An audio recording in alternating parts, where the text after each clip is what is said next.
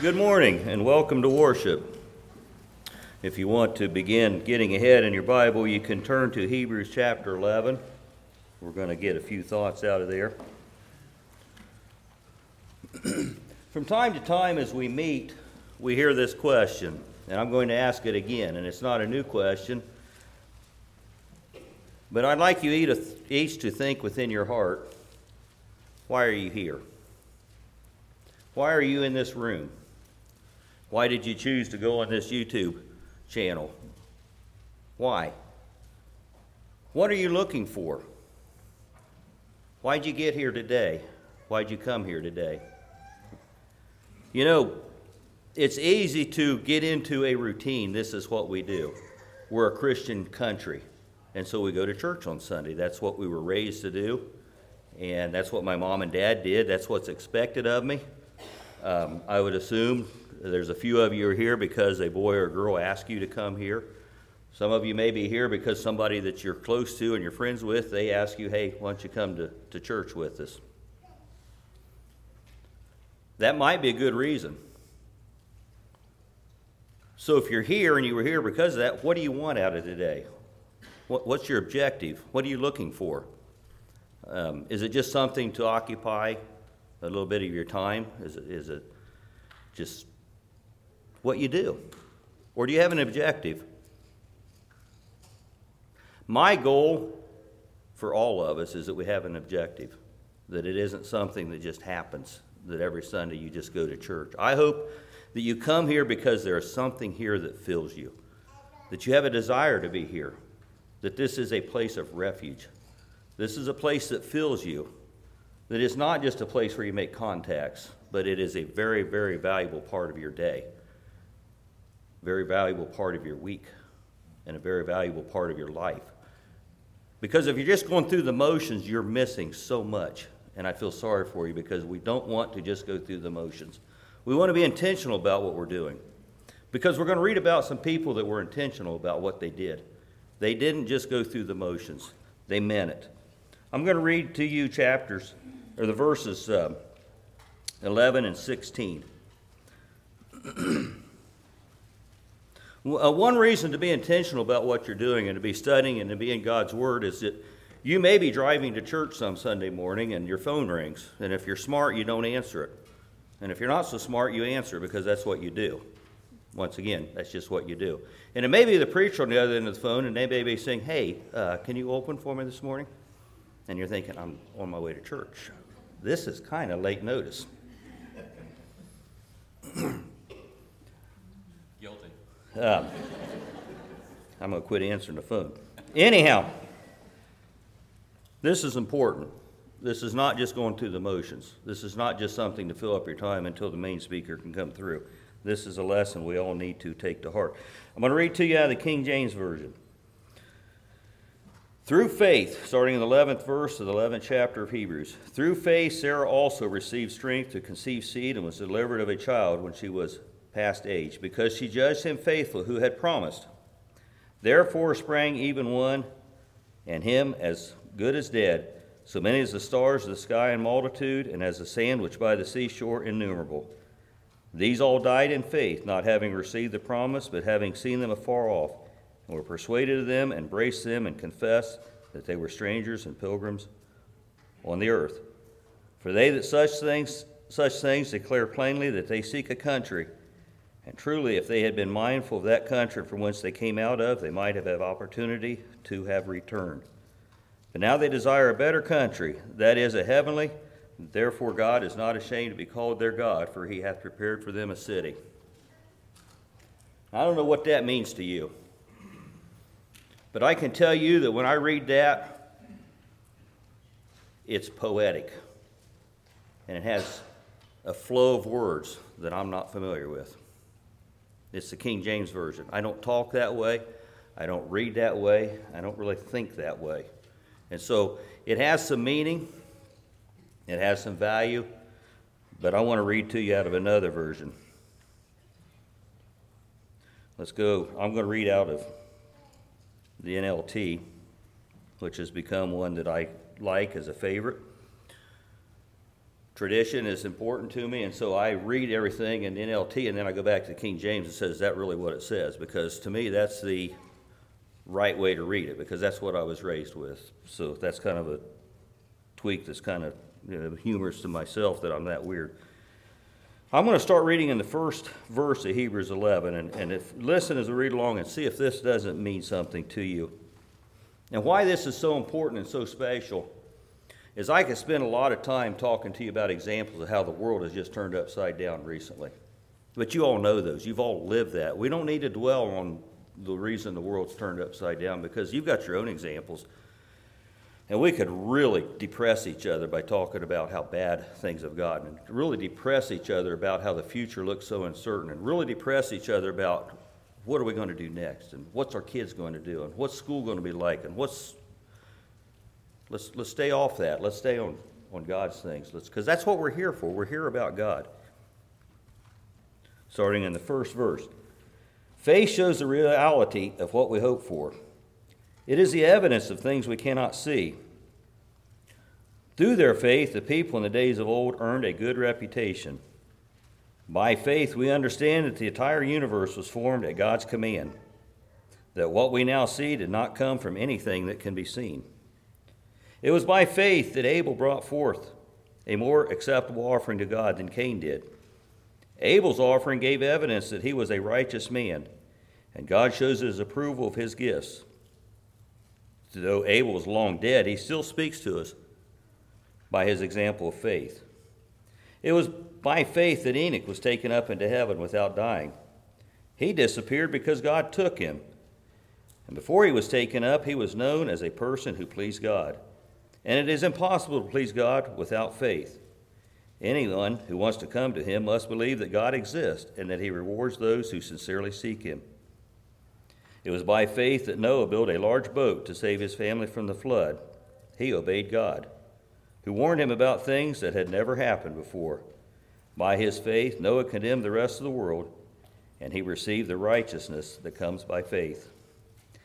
It was by faith that Abraham obeyed when God called him to leave home and go to another land that God would give him as his inheritance. He went without knowing where he was going. And even when he reached the land that God promised him, he lived there by faith. For he was like a foreigner living in tents, and so did Isaac and Jacob, who inherited the same promise. Abraham was confidently looking towards a city with eternal foundations, a city designed and built by God. Now we're ready for the 11th verse. And it was by faith that even Sarah was able to have a child, though she was barren and was old. She believed that God would keep his promise. And so a whole nation came from this one man who was as good as dead. A nation with so many people that, like the stars in the sky and the sand on the seashore, there was no way to count them. All these people died, still believing what God had promised them. They did not receive what was promised, but they saw it all from a distance, and they welcomed it. They agreed that they were foreigners and nomads here on earth. Obviously, people who say such things are looking forward to a country they can call their own. If they'd longed for the country they had come from, they would have gone back. But they were looking for a better place, a heavenly homeland. That is why God is not ashamed to be called their God, for he was preparing a city for them. And it goes on and on. The things I want us to get out of this is God's people, even though they had all these things happen, they had faith and they were looking for something else. And in the world that they lived in, they had a good reputation. I don't know what that means to you, but to me that means that in the world around them that was upside down and was topsy-turvy, because they had a faith in God, they had a good reputation. They were a light to the people that they were around. I think they gave hope to the people that they were around. They encouraged them because they weren't looking for what was happening around them. That wasn't important. In fact, it probably didn't even matter. They were looking for an eternal home. They were living for eternity. In this earth, they were living for eternity. Right now, they were living for eternity. That's the faith I want. I want to be encouraged. I want to be built up, and that's why I'm here. I want to forget the upside-down world that I have to deal with Monday through Saturday. And I want to be able, when I live in that upside-down world, to have faith and to have hope and to have joy and to have peace. And our meeting today even started with that, as Butch opened. He talked about peace. This is a place of peace and safety. And if it isn't to you, I encourage you to take a hard look at why you're here. Take a hard look at your reason for coming to church. Because it should be to glorify Jesus, who saved you and give you peace and give you joy and excitement, because this last year we lived through, and perhaps the next few years, is just a blip. It's just a little tiny blip. If it doesn't pass in this earth, it will pass in our lives, because eternity is what we're living for. That's what matters. And let's not lose focus of that. Let's not get so focused on the frustrations. They're there. And if it isn't the things that we're dealing with now, the unrest, it'll be something else. And it may not be a worldwide thing, but it'll be in your heart if you can't find peace. It may be just an aggravation that's just to you. So, it's time for prayer. Do we have any prayer requests?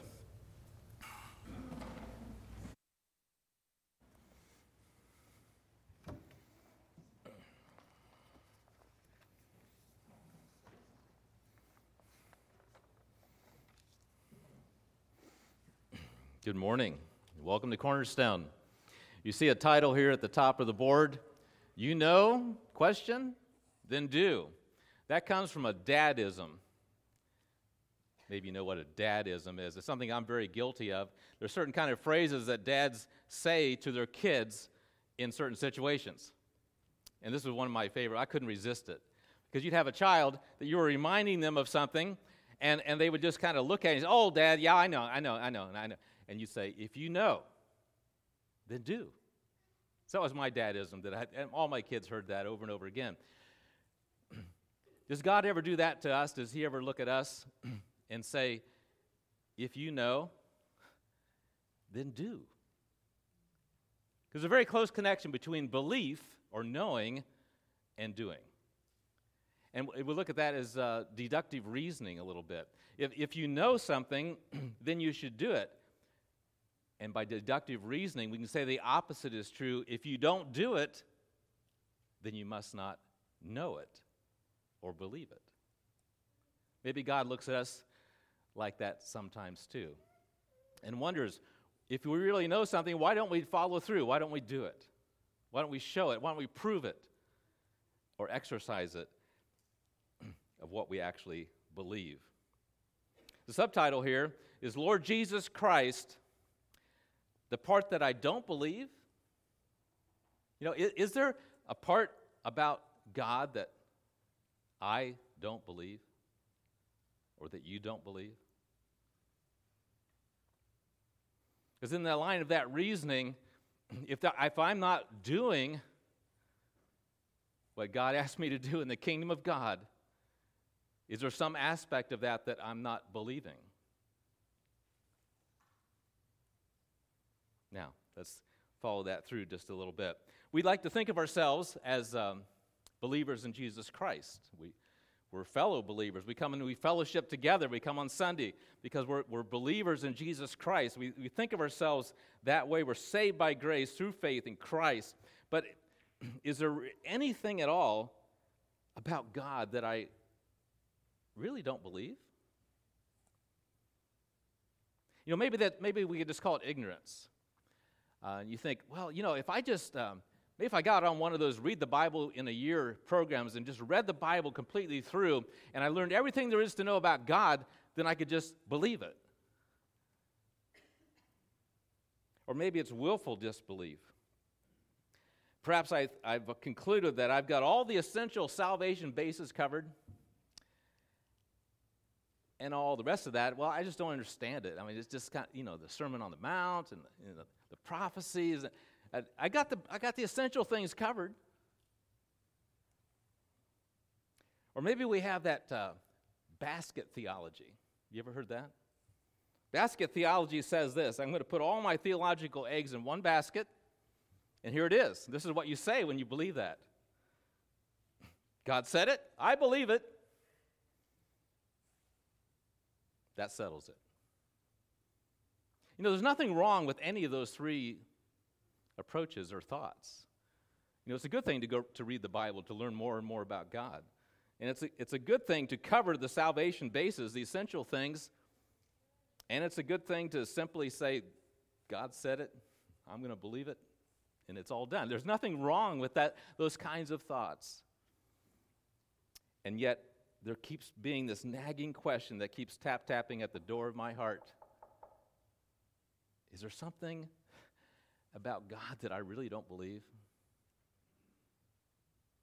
Because I'm not following through. I invite you to turn to Matthew chapter 7.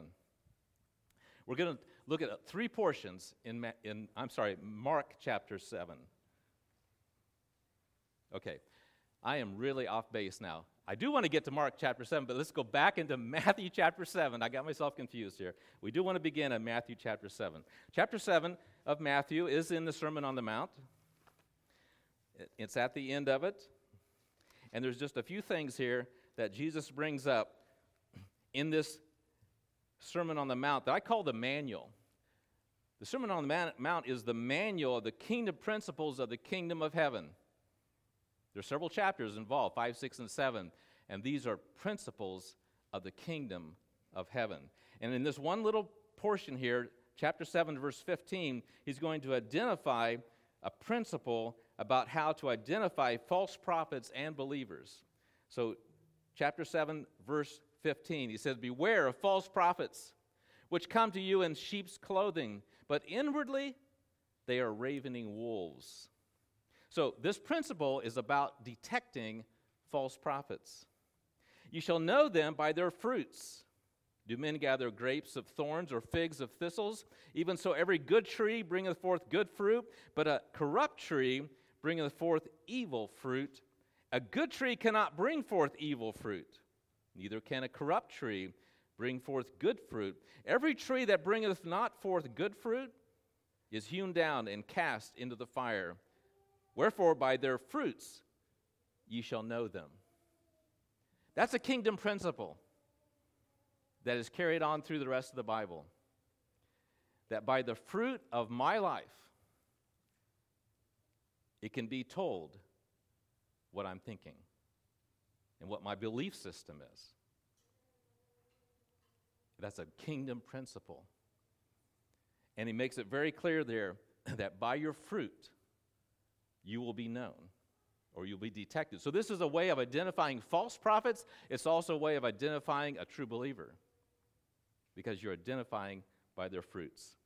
Now, hold that principle thought. Let's go on now to Mark chapter 7. We're going to look at three portions in Mark, in chapters 7, 8, and 9, just three little sections out of each of those chapters.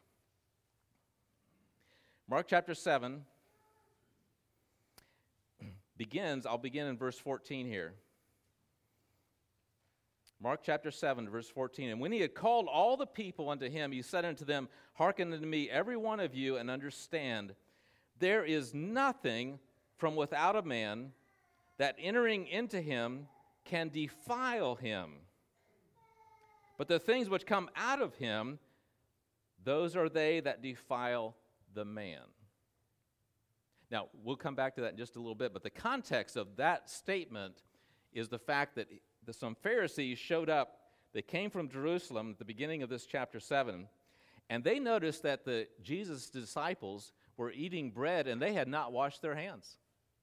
And 4 or 5 times it talks about unwashing hands and the fact that they have this tradition of the elders. They always had to wash their hands. This is kind of interesting. When the whole C-19 took off, everyone was washing their hands. They were talking about, I've never washed my hands so many times. So we had a lot of experience with washing hands, but this is what the Pharisees brought up to Jesus and said, "Hey, your disciples here, they're not washing their hands, and they're eating. That's horrible." And you know what their obsession was? They had a ceremonial washing.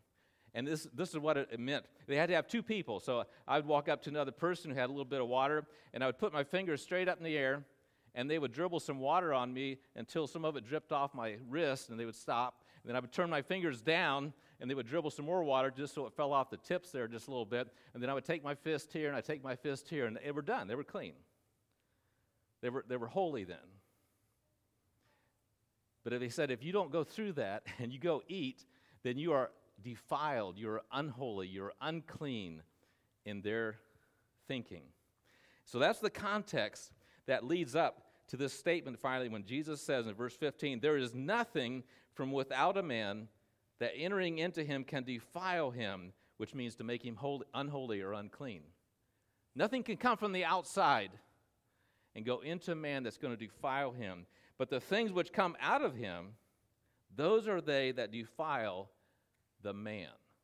Then he's going to separate two things. He's going to talk about the things that you eat and the things that you take into your heart. He makes a very clear distinction between those things. And if any man have ears to hear, let him hear. Verse 17, and when he had entered into the house from the people, his disciples asked him concerning the parable, and he saith unto them, are ye so without understanding also? Do you not perceive that whatsoever thing from without entereth into the man, it cannot defile him, because it entereth not into his heart, but into the belly. So now he's separating between things you eat and things you take into your mind. And the things that go into your belly, they just simply go through your body and they're gotten rid of. And he said, and that which cometh out of the man, that defileth the man. Meaning the things that go into your heart and come out of you, that's what's going to defile you. For from within, out of the heart of men proceed, here's a list of the kinds of things that proceed out of a man's heart, and this can defile him. This can make him unholy. This can make him unclean. Proceed evil thoughts, adulteries, fornications, murders, thefts, covetousness, wickedness. Some of these are words, some are actions, and some are attitudes. All those kinds of things can proceed out of us. Words, actions, and attitudes.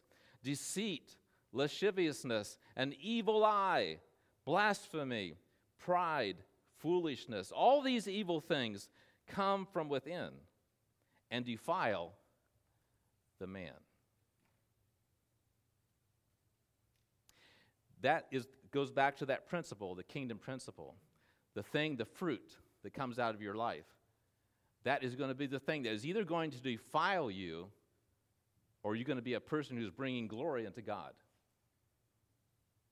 Whatever it is that's coming out of your life is going to defile you or it's going to bring glory unto God.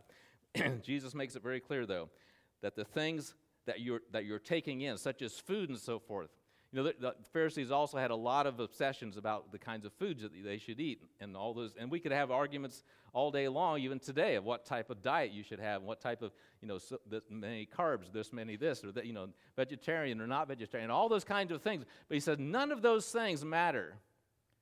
What matters is what's going into your heart and then what's coming out of your heart. That's going to be the evidence. That's going to be the fruit of what you really think and what you really believe. It doesn't matter at all what someone says they believe. It doesn't matter a single bit what a person thinks they believe. It only matters what comes out of their life and what's visible. We can all read each other very clearly. Now, sometimes we get very good at disguising some things, but ultimately, our lives are very clearly read. It doesn't matter what we say we think. It doesn't matter what we think we think.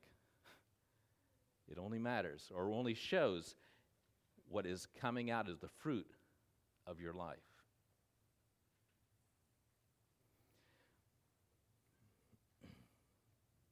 These are the combined evidence of our words, our actions, and our attitudes.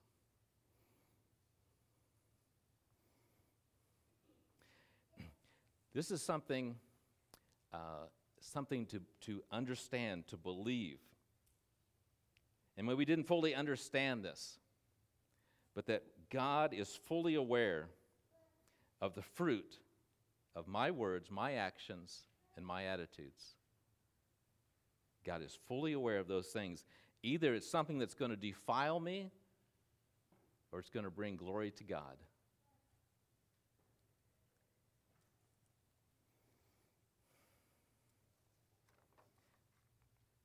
Turn to the next chapter, chapter 8. This little passage beginning in 34, 8:34. And when he had called the people unto him with his disciples also, he said unto them, Whosoever will come after me, let him deny himself, and take up his cross, and follow me.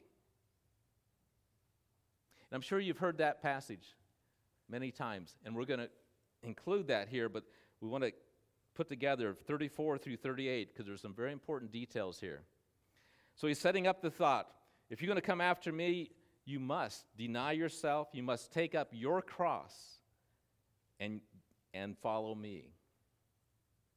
There's very much a principle there, very much a picture of belief in Jesus Christ is a following through on the actions of your belief. But he goes on, for whosoever will save his life shall lose it. But whosoever shall lose his life for my sake and the gospel's, the same shall save it. So he's talking about saving your life for the sake, for the purpose of Jesus Christ, saving your life for the purpose of the gospel, which are the words of Jesus Christ, then you will save your life. For what shall it profit a man if he shall gain the whole world and lose his own soul? Or what shall a man give in exchange for his soul? Whosoever therefore shall be ashamed of me and of my words in this adulterous and sinful generation, of him also shall the Son of Man be ashamed when he cometh in the glory of his Father with the holy angels. So in chapter 7, we were talking about things that defile you that come from within.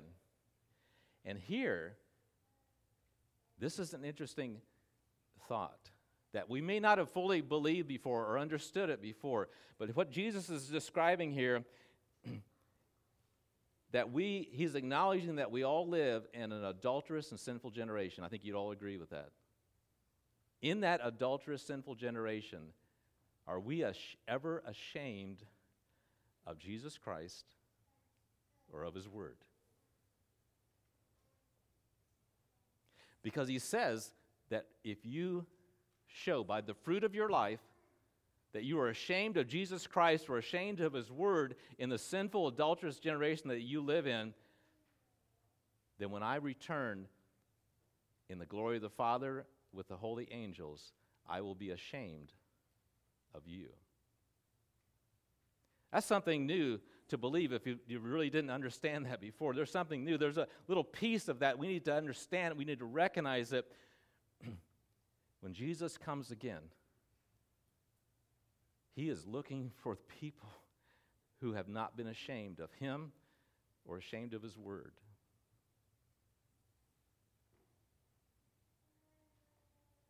You need to let that sink in. Then we have to ask ourselves, how do I do that? How have I been ashamed of Jesus Christ in the world that I live in? How have I been ashamed of his word?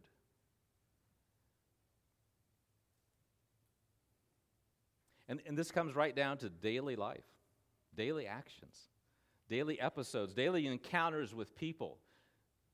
The entire fruit of your life comes out here.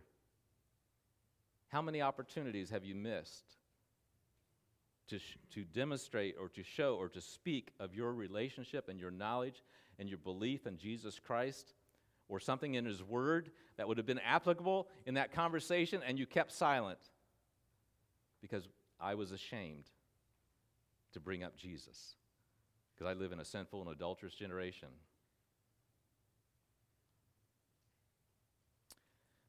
It's a sobering thought. And I just have to let the Holy Spirit speak to you to bring up things in your memory when that might have been the case.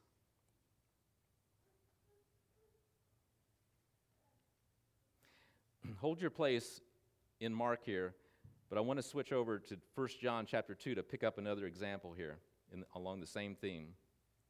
1 John chapter 2.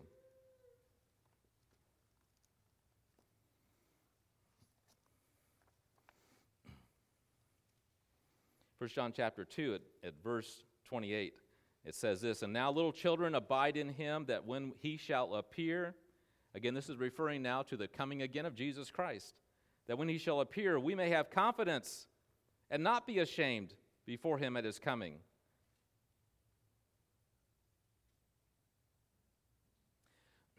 There's a contrast between being ashamed or having confidence when Jesus comes again. That we would be people who are not ashamed of Jesus Christ or ashamed of his word. And take every opportunity to be a witness. You know, and I don't look at this and say, because you, so many times in your life you didn't speak up, that you're an unsaved person. I'm not going to put it at that level. But there may be times when we didn't fully understand God's principles, and we had an opportunity, and we didn't, and we should have. And we don't want God to be ashamed of us in any way. We want to be able to have confidence when that day comes, when he comes again, and the clouds open up, that we can stand there confidently saying, even so, come, Lord Jesus. And we know we all fail. There's going to be times when we have shamed God. We don't want to be in that kind of condition where he would be ashamed of us because of the fruit of our lives. Now, turn back into Mark in the next chapter, chapter 9. We'll just put another little piece here.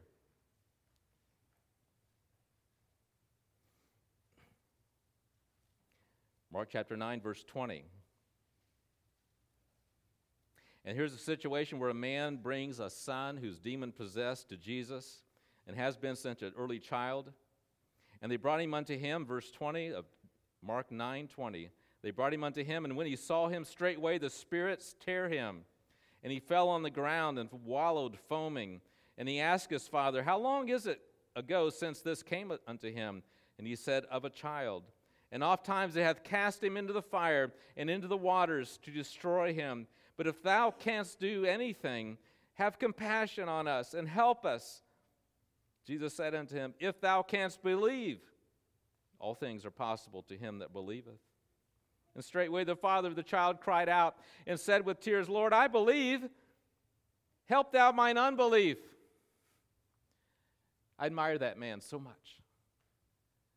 There was a man who could stand there, confess his total faith, his total belief in Jesus Christ, that he could heal, he could make a difference, he could throw out this demon. And he goes on and he does that.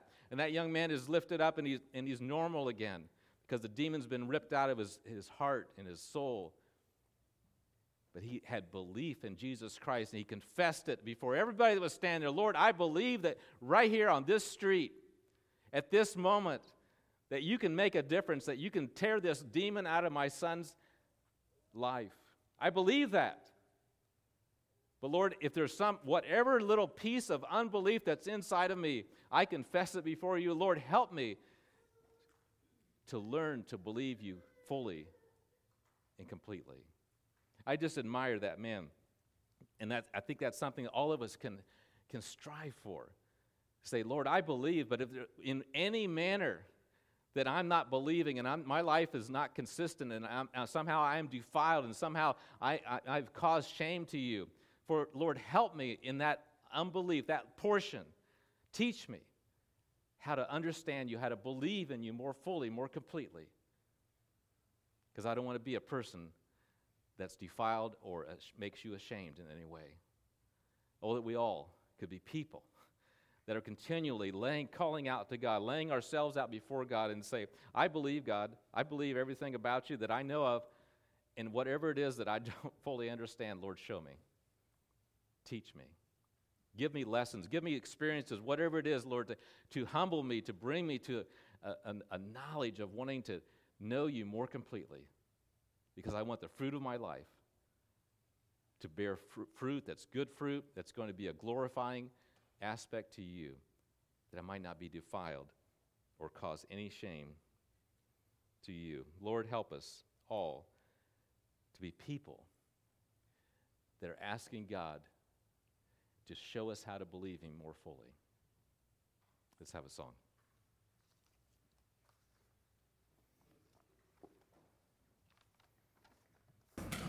Before we go to prayer, I just want to thank each of the people, the men that were able to be here yesterday for the workday. There was a lot of people here, a big response, and there's a lot of joy in working together. And I don't know if the trustees felt like they got everything accomplished, but I think there was a lot of things, a lot of different kinds of things that were accomplished, and it was just a great time of fellowship and working together. Brother Zach, could you lead us in closing prayer?